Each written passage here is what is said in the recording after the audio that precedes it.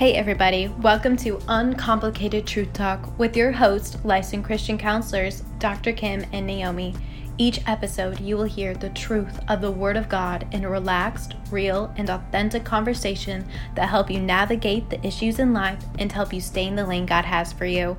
So grab your coffee and listen to Uncomplicated Truth Talk with Dr. Kym and Naomi.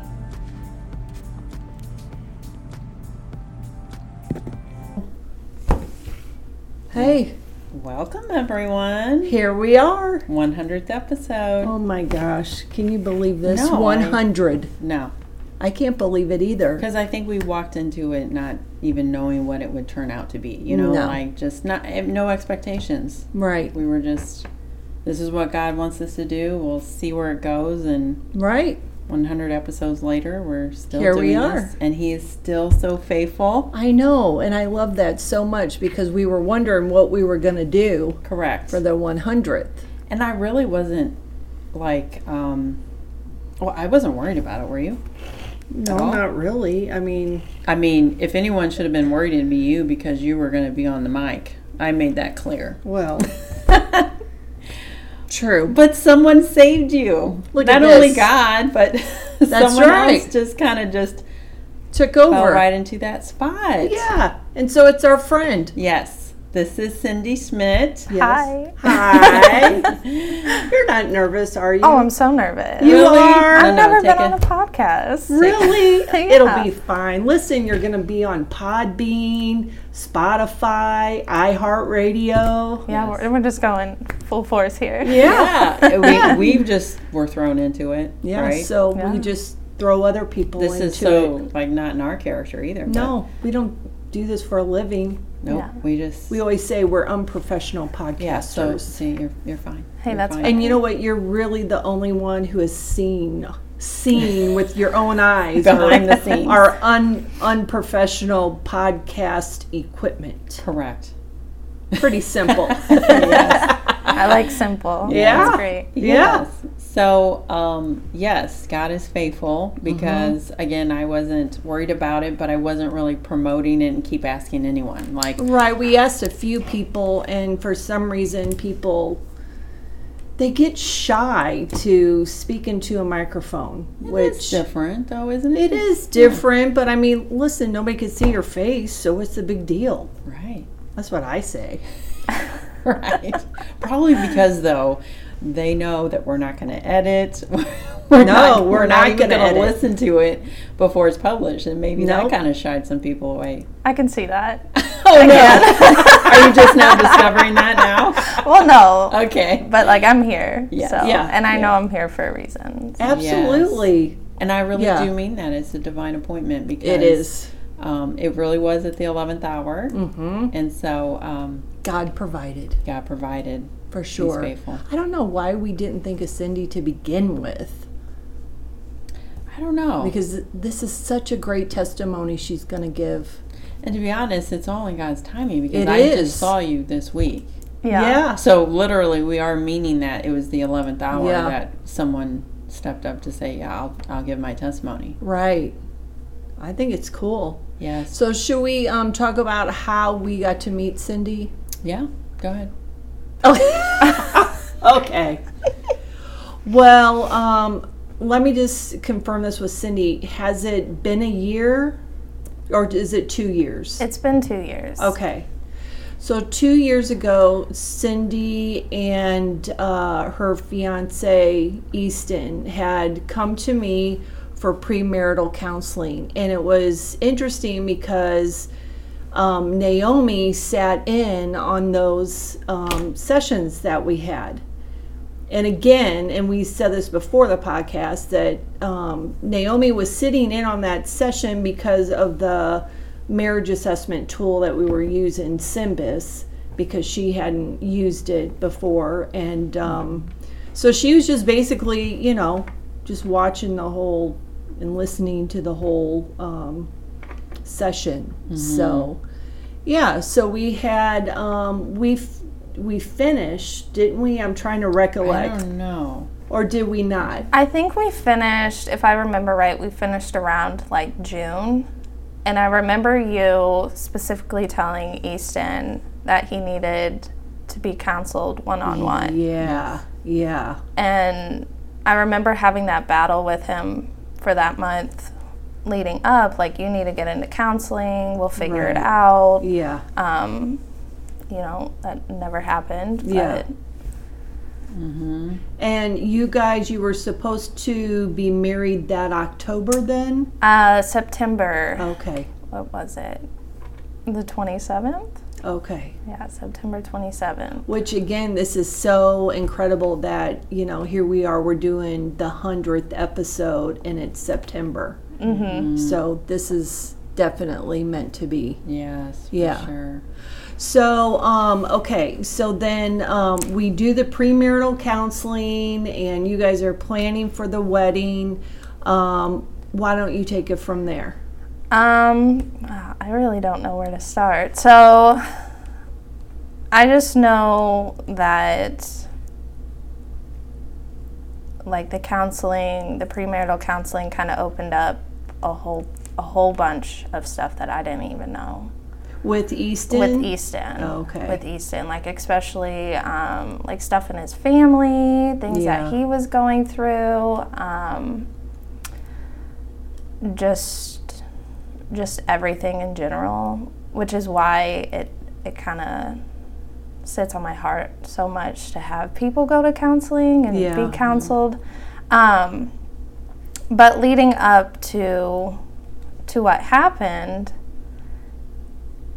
you could just like see that cloud of darkness and everything. And I think it took effect too that, like, he couldn't go to church because of the pandemic going on. Yeah, so true. So I think that didn't help matters. Yeah, not at all. Because, I mean, you could go online, that's great to watch in person, but you don't get that full effect of going and feeling the power of Jesus and all that stuff. So I think that played a factor in it too. Yeah. I don't know. Should I just dive deep into this? Yeah. Should I just go head first? Like, okay. Tell us who Easton was to you and what his faith looked like and how that influenced you. Okay. So Easton was my fiance. He was my son's, I'm going to call him my son's father. Granted, it wasn't his blood or anything like that, but when I think I was 8 months pregnant, he came back into my life and decided to take all responsibility without me even asking. He was a very religious man, very religious. I grew up in a church setting, whatever, but I wasn't deep into the word. I didn't really know much about it, but he did. He was strong in the faith? He was strong in his faith. Wow. So strong. He was automatically, you want to go to church with me and my mom? I want to show you where I was baptized. Let me show you around my church. Yeah. Stuff like that. Like Did you guys end up going to his church? You did? Yeah. Okay. Yeah. He when he showed me around, you could just see his face light up. Really? Like how excited he was to show that off. Wow. That is awesome. Yeah. That does show the importance of a church family community. It felt like home to him, huh? Wow. Yeah. Now, did any of his family go to that church too, or? From what I know of, his mom and his grandma would go. So that's how he got into that church. Okay. So then, you guys are planning the wedding at this point, or? Yeah. So I mean, I was planning the wedding. Yeah. I think that's just like a woman's role. Yeah, right. You plan the wedding. Because I would ask, well, what do you want? Oh, I don't care. It's whatever you want. As long as you're happy, type thing. Which is, I mean, great. But, like, I want you to be happy, too. Yeah, right. So we were planning the wedding. We were working extra hard to get extra money to pay for the wedding. Because weddings are expensive. Yeah, no kidding. So many different events coming up. Like, birthdays and Probably holidays coming up. Holidays of other types. Yeah, like just everything. So I think things just piled up on each. Yeah. You know? They just kind of stacked on top all of the events that you guys were going to have to be involved in. And yeah. Yeah.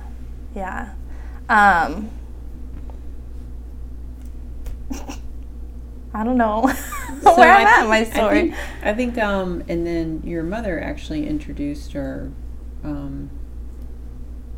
talked to you guys about doing premarital counseling before the wedding. Yeah. And then, like you said, we can maybe pick up from there. It was going well, but then it kind of opened up some wounds maybe that were hidden. Yeah. In Easton. And you didn't know you didn't know about some of the hard stuff maybe he was dealing with? No, like I didn't know how deep it was. Like he would just skim the top of it for me and just tell me a little bit about it, but it wasn't that deep that I knew of. And why wouldn't he go for individual counseling? What was the reason? I think his main reasoning was he didn't want to spend the money for it. Well, I can see with a wedding going on and all the activities. Yeah. He kind of put himself on the back burner, it seemed like. Yeah. Okay. And even though,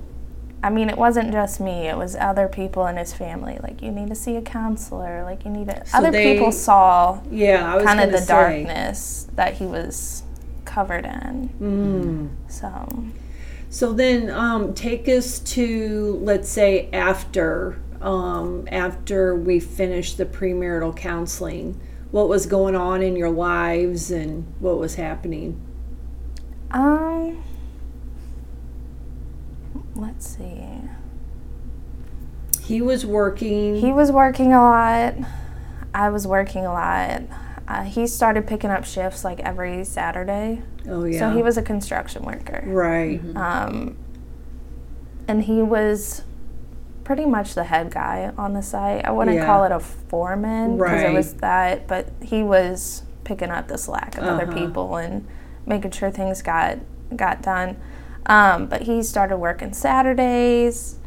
There was people that would like knock him down a little bit when he was working. It's a hard industry to be in. Yeah. Yeah, that's I've sometimes heard. Not so many nice people in it, right? Yeah.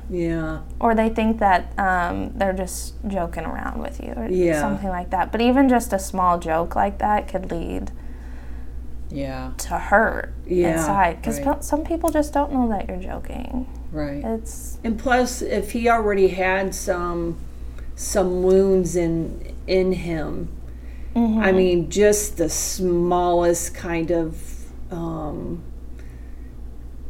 unhealed hurts. Just things can trigger it or just mountain on top of it if you're already festering in that hurt. For sure. You know, any other little thing is just more of a dagger. And plus, I mean, just in that industry, you know, mainly male, they're not gonna care about somebody's feelings. No. You know what I mean? Or what they're going through. Rough crowd. Yeah, for sure. It is. Yeah. It really is. And so did you see any warning signs leading up to the turning point in your life? I think now that I look back on it, I do. But at the time, I had so much going on that... What were some of the things that you saw in Easton? He started getting really tired. Like when he got home, he wanted to immediately go to bed. Or he would lock himself in his gaming room and just want to play his video games all night long. Drinking became a problem. It wasn't that big of a problem, but you could see, okay, it wasn't just one beer. It was like 3 to 5. It was more than normal. Sure. He would always start saying, like, I need to do stuff for myself. Like, I need to go out and just have a day to myself or go fishing or do all that. Which I tried to be like, you know, you don't have to watch our son tonight. Like, let's see if someone else can. Just like small little things like that, that you could see, or his the way that he would just respond back to you. If I would say something, he would just one of those, and then just kind of like turn away and walk off. Really? Yeah. Which that breathing upset me. Yeah. So like, why are you doing that? Yeah, right. Yeah. So. Right. But amidst all that, you had no idea of the depth of his pain. Yeah, that he was I carrying. had no idea. Okay. I had no idea till after. So then take us to that day. So that day, I remember it was a Saturday. We both were working. I was at the salon. He was at the construction site that he was on. And he texted me, and he was just like, I just can't be here.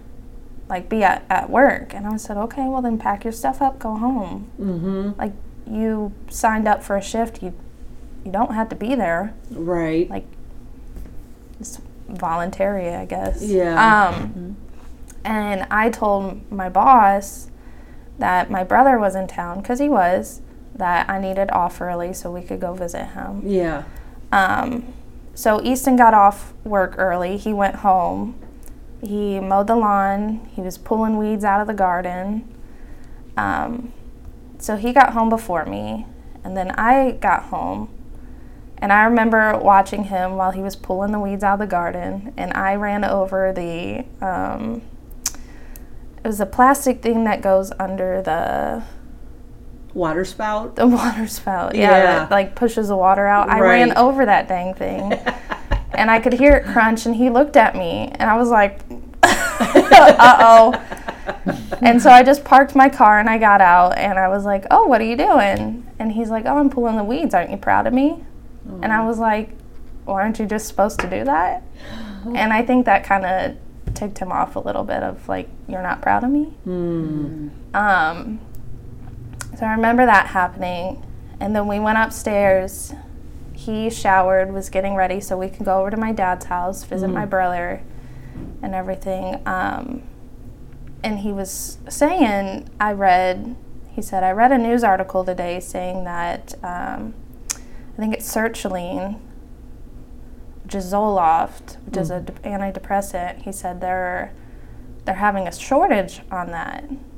And the only thing I could say to that was, oh, well, that kind of sucks. Mm-hmm. Like, was he on that medication? He wasn't on anything.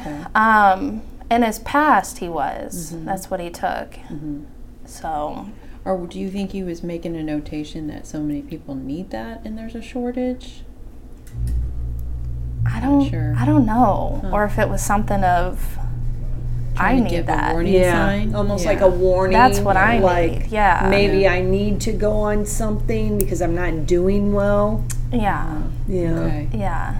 That was another thing of looking back on is, why'd I say, oh, that sucks? Like, why? You didn't know. Yeah, I didn't know. I didn't. But this is all the whole, the aftermath of. Sure. Yeah.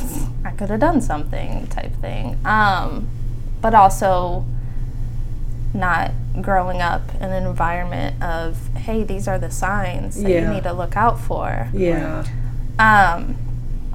So after he showered, got dressed and everything, we got in the car and we started driving to my dad's house. Well, he was telling me about his day and how hard it was. Right.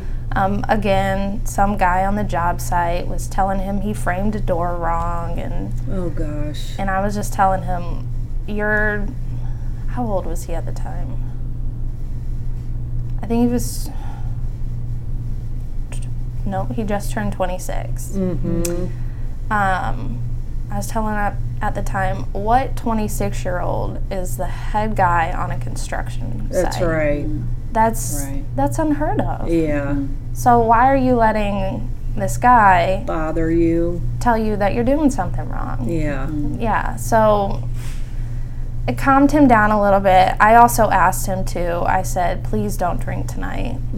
I don't know why I said that, but I was like, you're so angry. Don't drink tonight. Right. So then we got to my dad's house, and they had food. Everyone was in the pool. My son was there already. So we got our food. My dad asked him, "Hey, you want a drink?" And I said, "I asked him not to drink tonight." And my dad just like, "It's fine. He can have a drink." Oh, gosh. So then, okay, we're there for hours. I think we got there around like 1 o'clock. We didn't leave till about 11 something. But we're there for hours. He's drinking. He's happy. You can see the joy on his face. I went inside, took a nap with my son. Because that's a long day. That's a long day. That is a very long day. And he's still outside, you know, doing his thing, hanging out with the family, having a good time. I think they were planning his bachelor party. Oh, okay. I don't know. My dad was like, "We could do all these things." But it comes to like 11 o'clock at night, and I'm like, can we go home? Like, I'm ready to go home. I don't really remember what was said at that point, but we eventually got in the car and started driving home. And on the highway, on the way back home, like, we broke out in a fight over why haven't you gone to counseling yet, and we talked about finances, and I was telling him how I was working harder so that we could pay for the wedding. I don't remember what else was mentioned, but those two things I remember clearly. Those are pretty big topics to be talking about. Yeah, and you could just see how the joy on his face just turned to complete anger. Like, I have never seen him like that. And I was like, I'm just going to be quiet at this point. And we can talk about this later. So the rest of the ride home was silent. Sure. And his face, you could still see, was just... He wasn't happy. Just anger. And it probably doesn't help that he was drinking for a very long time. Absolutely. Right.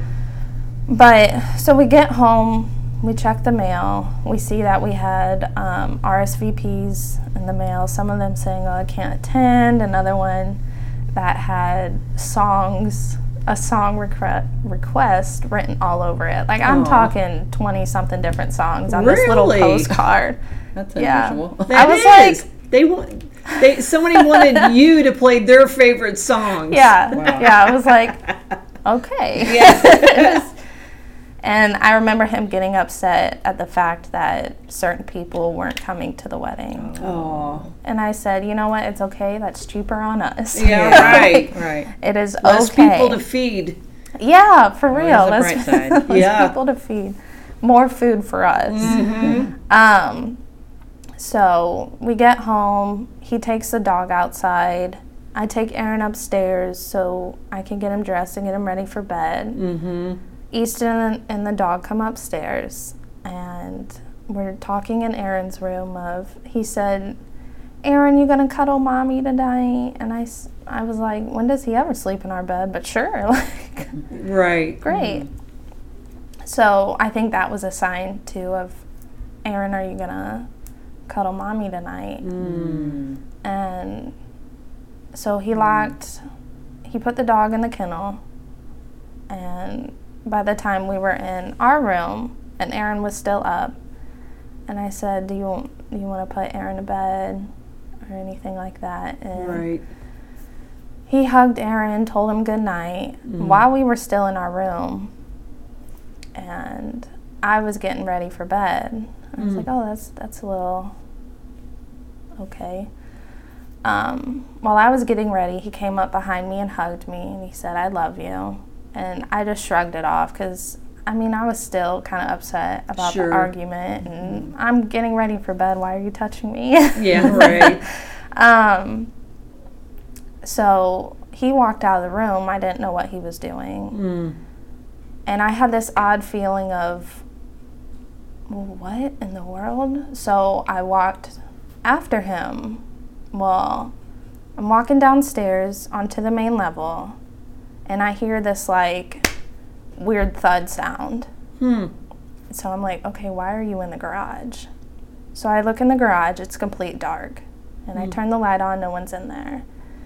And then I turn around and I look into the back door. And I see that the curtains are wide open, which I never leave them wide open. And he didn't either. And I looked at the lock and I saw it was unlocked. And my heart just dropped. It panicked. I didn't know what was going on. Right. So I'm like, this is not good. Like, you could just have that that feeling. That Are you yelling for him? Like, did you think that maybe somebody else was in the house, or what were you thinking? No. At that time, I was like, I have to find him. Like, where is he? Yeah. Like, this is out of the norm. Like, you don't just wander off. Yeah. Like, you're normally the first in bed, ready for bed, already asleep or something. Right. So I'm just like... It's out of routine. Yeah. I didn't know what was going on. I was freaking out inside. I think that was my... Seeing that lock on the door unlocked was that biggest fear for me of, like, what in the world just happened. Oh, wow. So, I mean, I had my son with me. I open up the door, and I just see him laying in the backyard. And that was the moment of, oh, no. Oh. So, I mean, do I go all deep into this? Wherever you want. Wherever you Okay. Wherever you feel led. Yeah. So I ran out into the backyard. I put my son down, ran out there, and I grabbed him, and I was like, hello, are you there? Like, wake up. And no response. And in that moment, my world just kind of shattered into many pieces. I'm like, this isn't real. This isn't happening to me. I looked in the backyard for the gun that he had. Couldn't find it. And I'm like, did something else happen? So I run inside, I call 911. The guy on the phone, he was like, can you see if he's breathing? What? Yeah. Like, I already checked, he's not breathing. Well, he asked me again, please go out there and check. And I'm like, I have my 2-year-old son with me. I don't want him to see that. Yeah. So I put Aaron on the couch. I said, you stay right here. I went out there and I said, yep, not breathing. Like, please send someone. Like, that's all I'm asking. Just send someone. He stayed on the phone with me. He's like, do you want me to call your mom, anyone? I was like, just call whoever. Yeah. So I picked up my son. I ran next door to drop him off at the neighbors. Yeah. Neighbors weren't home. It was a babysitter, like house sitting, dog sitting. Oh, yeah. I felt so bad for the girl. I was like, I'm so sorry. At this point, I had, this is going to get graphic, I'm sorry, but I had his blood all over my hands. Oh, gosh, Cyndi. All over my shirt. My son had some of it on him from me picking him up. And I'm just like, just take my son, please, I'll be back. And this is like 11:30 midnight. Wow. This is all happening. So I'm surprised this girl was still up. Yeah. So that night was a very, very terrible night. No kidding. I didn't sleep at all. I didn't want to be in my house. Right. I went to my mom's house. Yeah. What else? I had the organ donation place call me super early in the morning. Wow. I was like, how am I functioning right now? Yeah. Right. That's a lot to take in. Yeah. Yeah. Did he leave you a note of any sort? No. No. No notes, nothing. Wow. So I personally think if he wasn't drinking, he wouldn't have done it. Yeah. Because I think that was like liquid courage at that point. Sure. Yeah, that's a good point. Liquid courage, for sure. Yes. Yeah. Wow. Like you weren't all there. Yeah. Right. So Not able to think as clearly as if he hadn't been drinking. yeah. Wow. Yeah. So I know that ate at my dad for the longest time of me telling him, like, I don't, Yeah. I didn't want him to drink, Dad. Yeah. And my dad didn't know. Sure. He didn't know at all. He was so heartbroken. Oh. Like that was. They were pretty close, weren't they? They were really close. Yeah. Like, I'm a daddy's girl, but Yeah. my dad never. He doesn't text me every day, Yeah. but he would text Easton every day, Is that right? all the time. Wow. They were best friends. That was like his other son. This is life changing, not Yeah. just for you, but It was for Everyone. everyone, Yeah. for Yeah. sure. So then tell us about like the days after that. What Yeah, because you've mentioned like being in a dark place. So Yeah. explain to people what that did. So for you Right. in particular? for me personally, I just felt like a whole bomb went off. Like all of his struggles went immediately on me. Oh wow. I wasn't eating at all. I think I was a good 2 months of barely eating. I lost 20 pounds. Just surviving. Just surviving. I mean, at dinner time, I would maybe eat like a cracker, like a piece of bread, and then I'm like, I'm sick. I wasn't sleeping. I didn't go to work for 2 months Wow. for that. Like I couldn't do it. Mm-hmm. And it eventually got to the point of you have to work because you have to pay for daycare. You have to pay for your son's stuff. I had to get the house cleaned out because my name wasn't on the house. We had to sell it. What else? What did this dark time feel like so people can understand?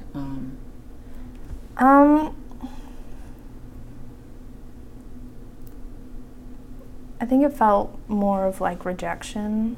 Like how could someone love you so much and leave you? Yeah. How could you be promised that, like, given a ring of we're gonna get married, we're gonna have a happy life, all Yeah. this stuff, and then out of nowhere it's gone. Yeah.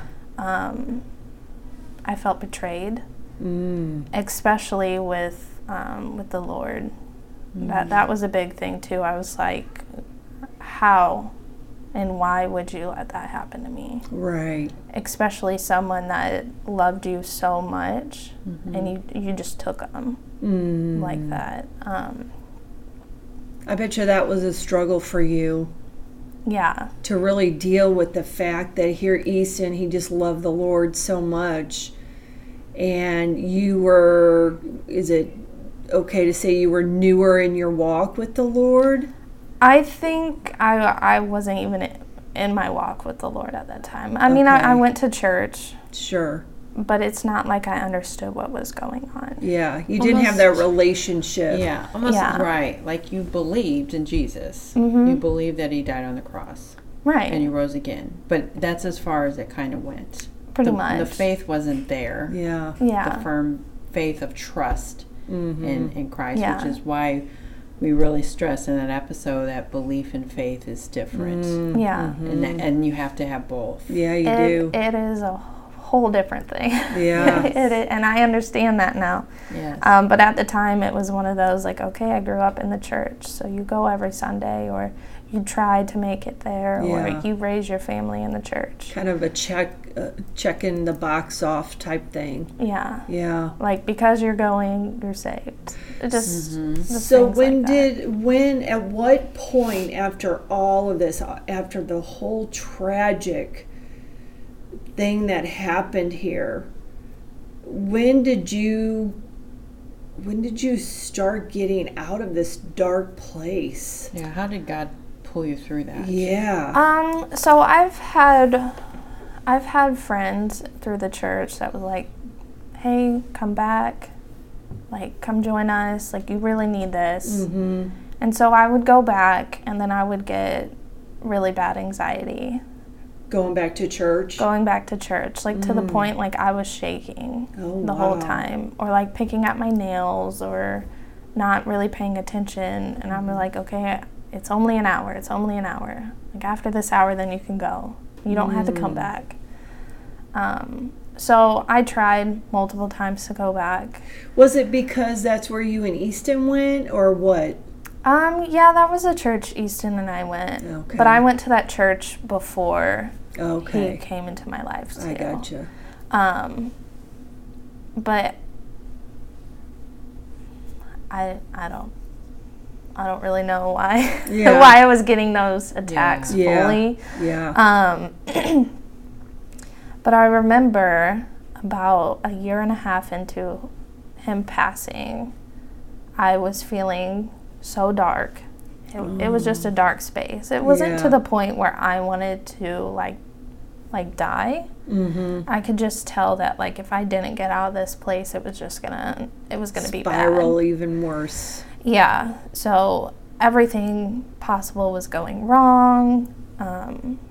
I just didn't know how to get out. And I remember sitting down with Naomi and her telling her story to both me and my family. Yeah. So I dug through my emails and I was like, where is Naomi's email? Where is her email? And I messaged her and I was like, I need help.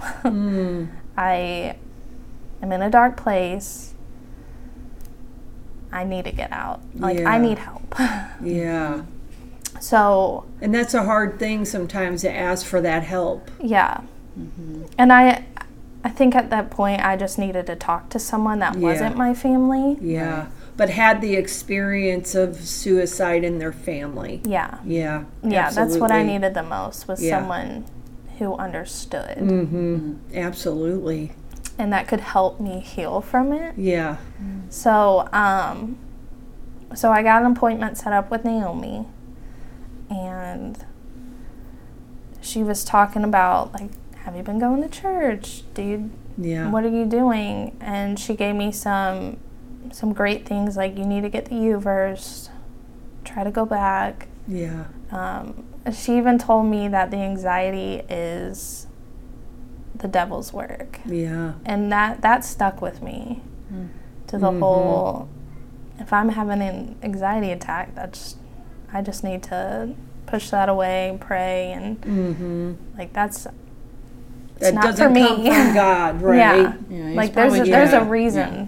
He was keeping you out of the church, and that's what he used. Yeah. Yeah. He didn't want you to grow any closer to the Lord through this whole tragic event. He needed you to be in a dark place as well. Yeah, because for a year and a half, I was like, I'm not going. There's no. Yeah. What is he gonna do for me? Right. That's so happened for a year and a half. understandable too, Cyndi. Yeah. For sure. And a lot of people just hit me. They need to recognize that we don't know usually the depths of how evil the enemy is. That when you're down in a dark place, he's literally kicking you. Yeah. So you might think, well, that's just me and my own emotions, and I just don't feel like it, or this is just me, grieving. But when you know that's what you should do, that's where he's gonna hit you the most. Is what you should do. He's gonna kick you even farther and give you spirit of anxiety and this fear to keep you out of there. Yeah. So that was that was pretty big for me. Was that first initial step. And even Naomi said, like, you have to have quiet time with him. You have to learn. And I might have not been doing it right, because I started out with when I'm about to take a shower in the morning, I'm just going to turn on my U-verse and I'm going to listen to the verse of the day, and that's going to be it. But that's okay. Yeah. You at least started. I started. Yeah. I started, and then I bought a Bible and I bought a journal, and I was like, okay. That's the next step. I have it, and I might have not been at the time getting into it deep enough, but now throughout my journey from maybe a couple weeks before Easter, when it happened, till now, I am at church every single Sunday. I'm in a small group. Oh.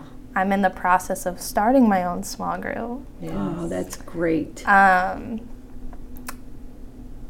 As I started counseling with Naomi, I was finishing up my 501c3 paperwork for my nonprofit.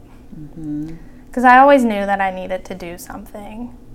In remembrance of Easton? In remembrance of Easton, and then helping others. Yeah. Especially men. The men's mental health.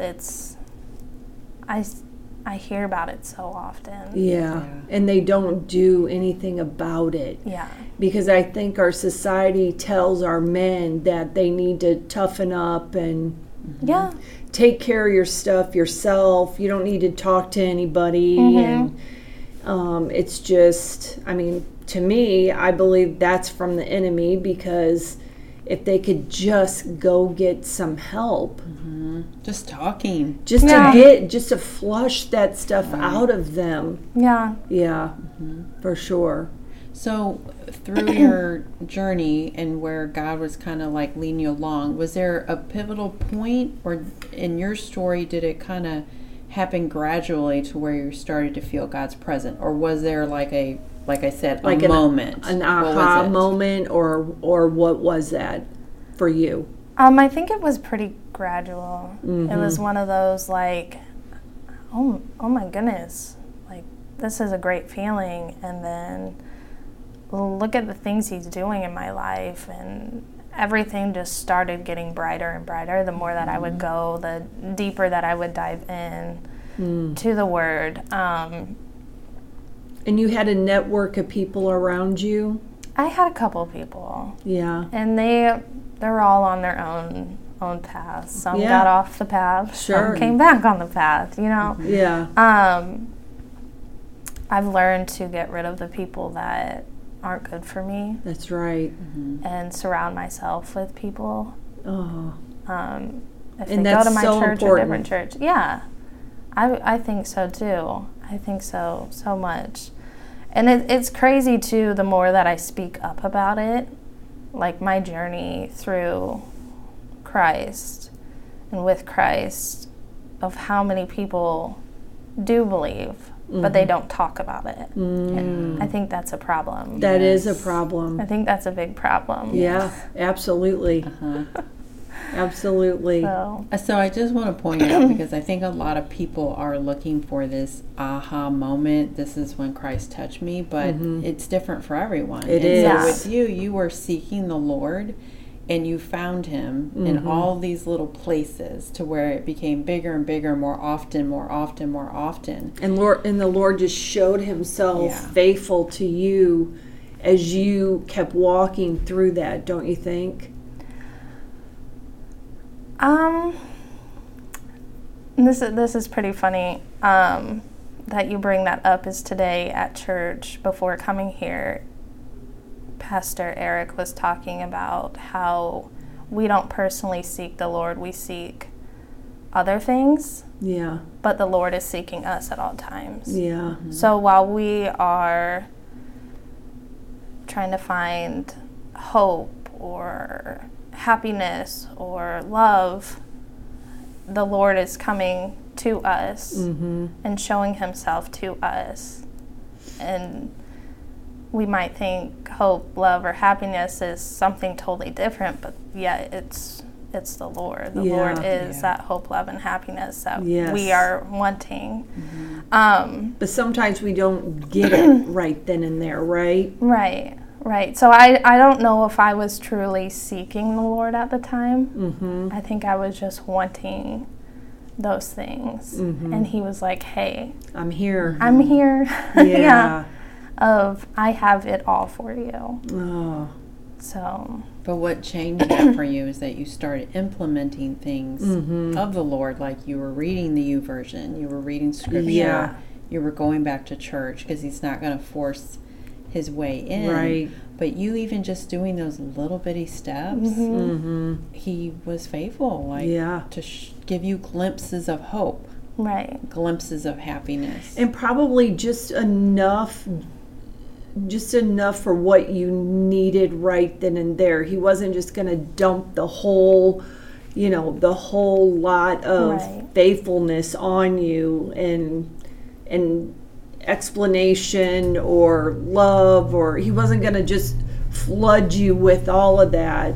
But as you were doing something, I could totally see how the Lord was right there doing that alongside with you. You may not have realized it, but he was there. Yeah.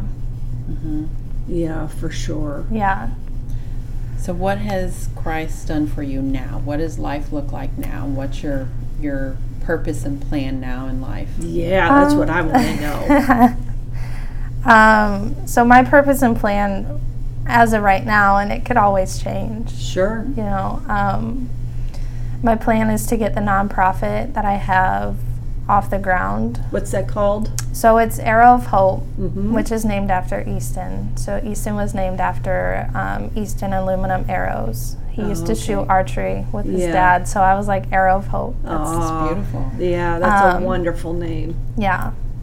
So what I want to do with that is to create a program so people who are struggling with anything really and that can't afford to go to therapy or counseling could have that financial relief through our nonprofit.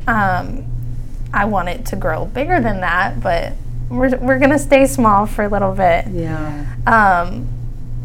I actually been praying for a good verse for the nonprofit, and today on my YouVerse it popped up. I read it. You read it? I was like, this is beautiful. Yep. Read it to us. So it's He heals the brokenhearted and bandages their wounds, and that's Psalms 147 verse 3. That's so good. I thought that was amazing, and I shared it with my mom, and I was like, Mom, listen to this. I think it's great. It is. It's perfect. It is perfect, and I don't think she's really told me that she's proud of me many times in my life, but in that moment she looked at me and she was like, I am so proud of you and everything that you are doing. And I just smiled and I was like, thank you. And packed my stuff up and went to church. That's great. Yeah. Wow. Yeah. So I love that. I love that the Lord gave her that scripture today. I love this. Right. I think it was meant to all of this was meant to happen today. Because I even sat down on Friday and I looked in the back of my Bible, and they give you little sections of these are verses of hope, love, marriage, depression. I don't Different why is that topics. in there? And I looked. I'm like, I can't find anything. Nothing's sticking. So then I opened it up today, and I was like, what was that psalm again? 147. Look at that. 147. Verse 3. The time is 147. The time is 147. The Lord is here. Wow, I love that. That's wild. That is. You need to take a screenshot. Take a screenshot. Wow. So that's journal that. That's what we counselors say. Yeah. Journal it. Journal what the Lord did today. I think that's wow. That's amazing. Look at this. Yes. So tell us the website for your nonprofit, because anyone can just donate, right? Yeah. So anyone can donate, and we have events, different events that are gonna tell us real quick about how this event started and what you did the first year. I think is amazing. Oh, well, first let me tell the website before I forget. So the website is arrowofhopenonprofit.com. So how this event started is Easton and I were planning our wedding, and it was 2 months away from the time that he passed away. And I didn't want to be alone on my wedding day. Like, I was already in a dark place, that I just didn't think that it would be a good idea for me to be alone personally. So I looked up different, like, suicide walks, like suicide awareness walks, like different things that were going on in the community. And with COVID going on, they wanted you, with the suicide awareness walk, to walk around like your local park or like your neighborhood. They didn't want to gather together because of COVID. One of Easton's uncle kind of talked to me about, like, maybe we should have like a golf tournament, like in honor of him every year. And that, like, came back into my head. I was like, that's perfect. So at this time, we're maybe like 3 weeks out from the wedding date. And I messaged a lady that I used to babysit who works at a golf course. And I was like, what's the chances? And she's like, that date's open. If you want it. I was like, let's do it. And I texted all my family. I said, I'm doing this. And everyone that was planning to go to the wedding showed up. People in the community I didn't even know showed up. Really? Yeah. Wow, that gives me chills. That's awesome. Yeah. So every last Sunday of September is when we have the golf tournament. And what? Tell everyone about this year's. So this year's... There's spots available? Oh, yeah. Okay, you guys. Listen up. That's right. So this year it's September 25th. It's at Woods Fort in Troy. I think I have like 16 team spots available, and that can be a four-man scramble or a two-man scramble, whichever one. So it's an all-day event. We have lunch, we have dinner. It's fun. So did you get people to help you to put all that together, the first one that you had? So the first one, I thought it was just going to be me putting everything together, but everyone else, my aunts, my uncles, his side of the family, just kind of came together and got everything. Oh, wow. And I was like, oh my goodness. Wow. Like, this is happening. Great. Yeah. This is great.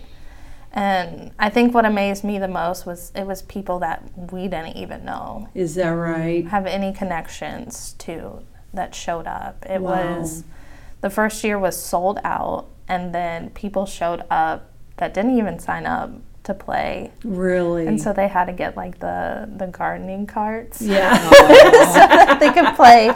It was a fun time. It was really fun. I'm so glad that we did it. And it just kind of started to ball up into what it is now. Wow. So awesome. This is awesome, Cyndi. So we're going to end with one last question. What does Christ mean to you? Yeah. Oh. That's a big one, right? Yeah, I've never thought about that. I think what Christ means to me is that, for one, I'm saved. I'm gonna go to heaven, and I'm gonna make sure that I go to heaven. Because I'm gonna fight every chance I get. I think He is hope. Yes. I think He's 100% hope. He is all healing, all forgiving, all loving. Yes.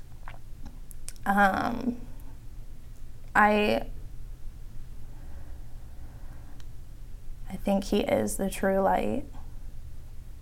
What else? Just pure happiness. Like, how could one be that happy for every single person, or that loving for every single person, no matter what they've done? Yeah, no matter what they've done or what they've gone through, He's always there. Even when we don't feel like He's there, we want to believe that He is, but it's hard in that moment. Yeah. He's still there. Yeah, he's always right beside you no matter what. Yeah. And he'll show his face when you want him there. Yeah. Yes. And I have to believe, Cyndi, that he was on that ground with you that day. Yeah. When you found Easton, and he's just never left your side, dear. Yeah. I just don't. Yeah. I think he's always been there, and gosh, he's just got so much planned for your life. I just know he does. Yeah. Yes. I can feel it. Yeah. And good. that's the craziest thing is, I was telling Naomi in our counseling session this week that I think I found the true, maybe not the true reason, but the reason for me of why Easton had to leave. What was that? So as I said before, is I wasn't always fully into my walk. Mm-hmm. Like I believed. Sure. That's great, but Easton was full force into it, and I think him passing was one of the biggest things in my life that had to be changed, to hit me in the face, to be like, you need me. Yeah. Like, you can't go through life without me. Because did you, and I think this is so interesting, I could totally see how God has put all this together, even in tragedy, and I so believe that what you just said, why he had to pass, I believe that to be true as well. And I think Naomi and we talked about this. Yeah. But there was something else I was going to say about that, and I just lost my train of thought. This might be it, because we think alike. Yes. You say it was your reason why, but think about how many people are going to be saved through your nonprofit. Yeah. Right. Oh my goodness. See, that's how God works. Oh, here's what I was going to say is, did you say that Easton passed away around Easter? He passed away on July 25th. Okay. Yeah. So I gotcha. that me going to church, starting to go to church, was around Easter of this year. So Easter of 2022. 2022? Yeah. Look how much he's done in your short period. I know. Following What, Christ. like 6 months or something like so that? awesome. Right. Yeah. Right. And then just look Wonderful. at this too, Cyndi, of what you're showing your son, Yeah. you know, and how you're going to raise him up, and what a wonderful, it's a tragic testimony, but it is such a wonderful, awesome testimony of what God has and is doing in your life ever since then. Yeah. You know, Easton will always be remembered, Cyndi, Yes. for sure. Mm-hmm. And I know I will remember him. Yes, for sure. Yeah. Yeah. And I'll remember that time that we had doing the premarital. Yeah. But I'm so happy for you, Yes. for sure. Yep. Keep your fire on the Lord. Yeah. Yep. Thank you so much for sharing. Yeah. Thank you for having me. Okay. Yes. All right. What's the website again? It's arrowofhopenonprofit.com. Okay. Awesome. All right. Thanks, Cyndi. Yeah, thank right. you. All righty. Bye-bye. Thank you for joining Dr. Kym and Naomi on Uncomplicated Truth Talk. We hope you have enjoyed this episode. For any comments or questions, please feel free to contact them at askthecounselors@gmail.com. Until next time, this is Uncomplicated Truth Talk.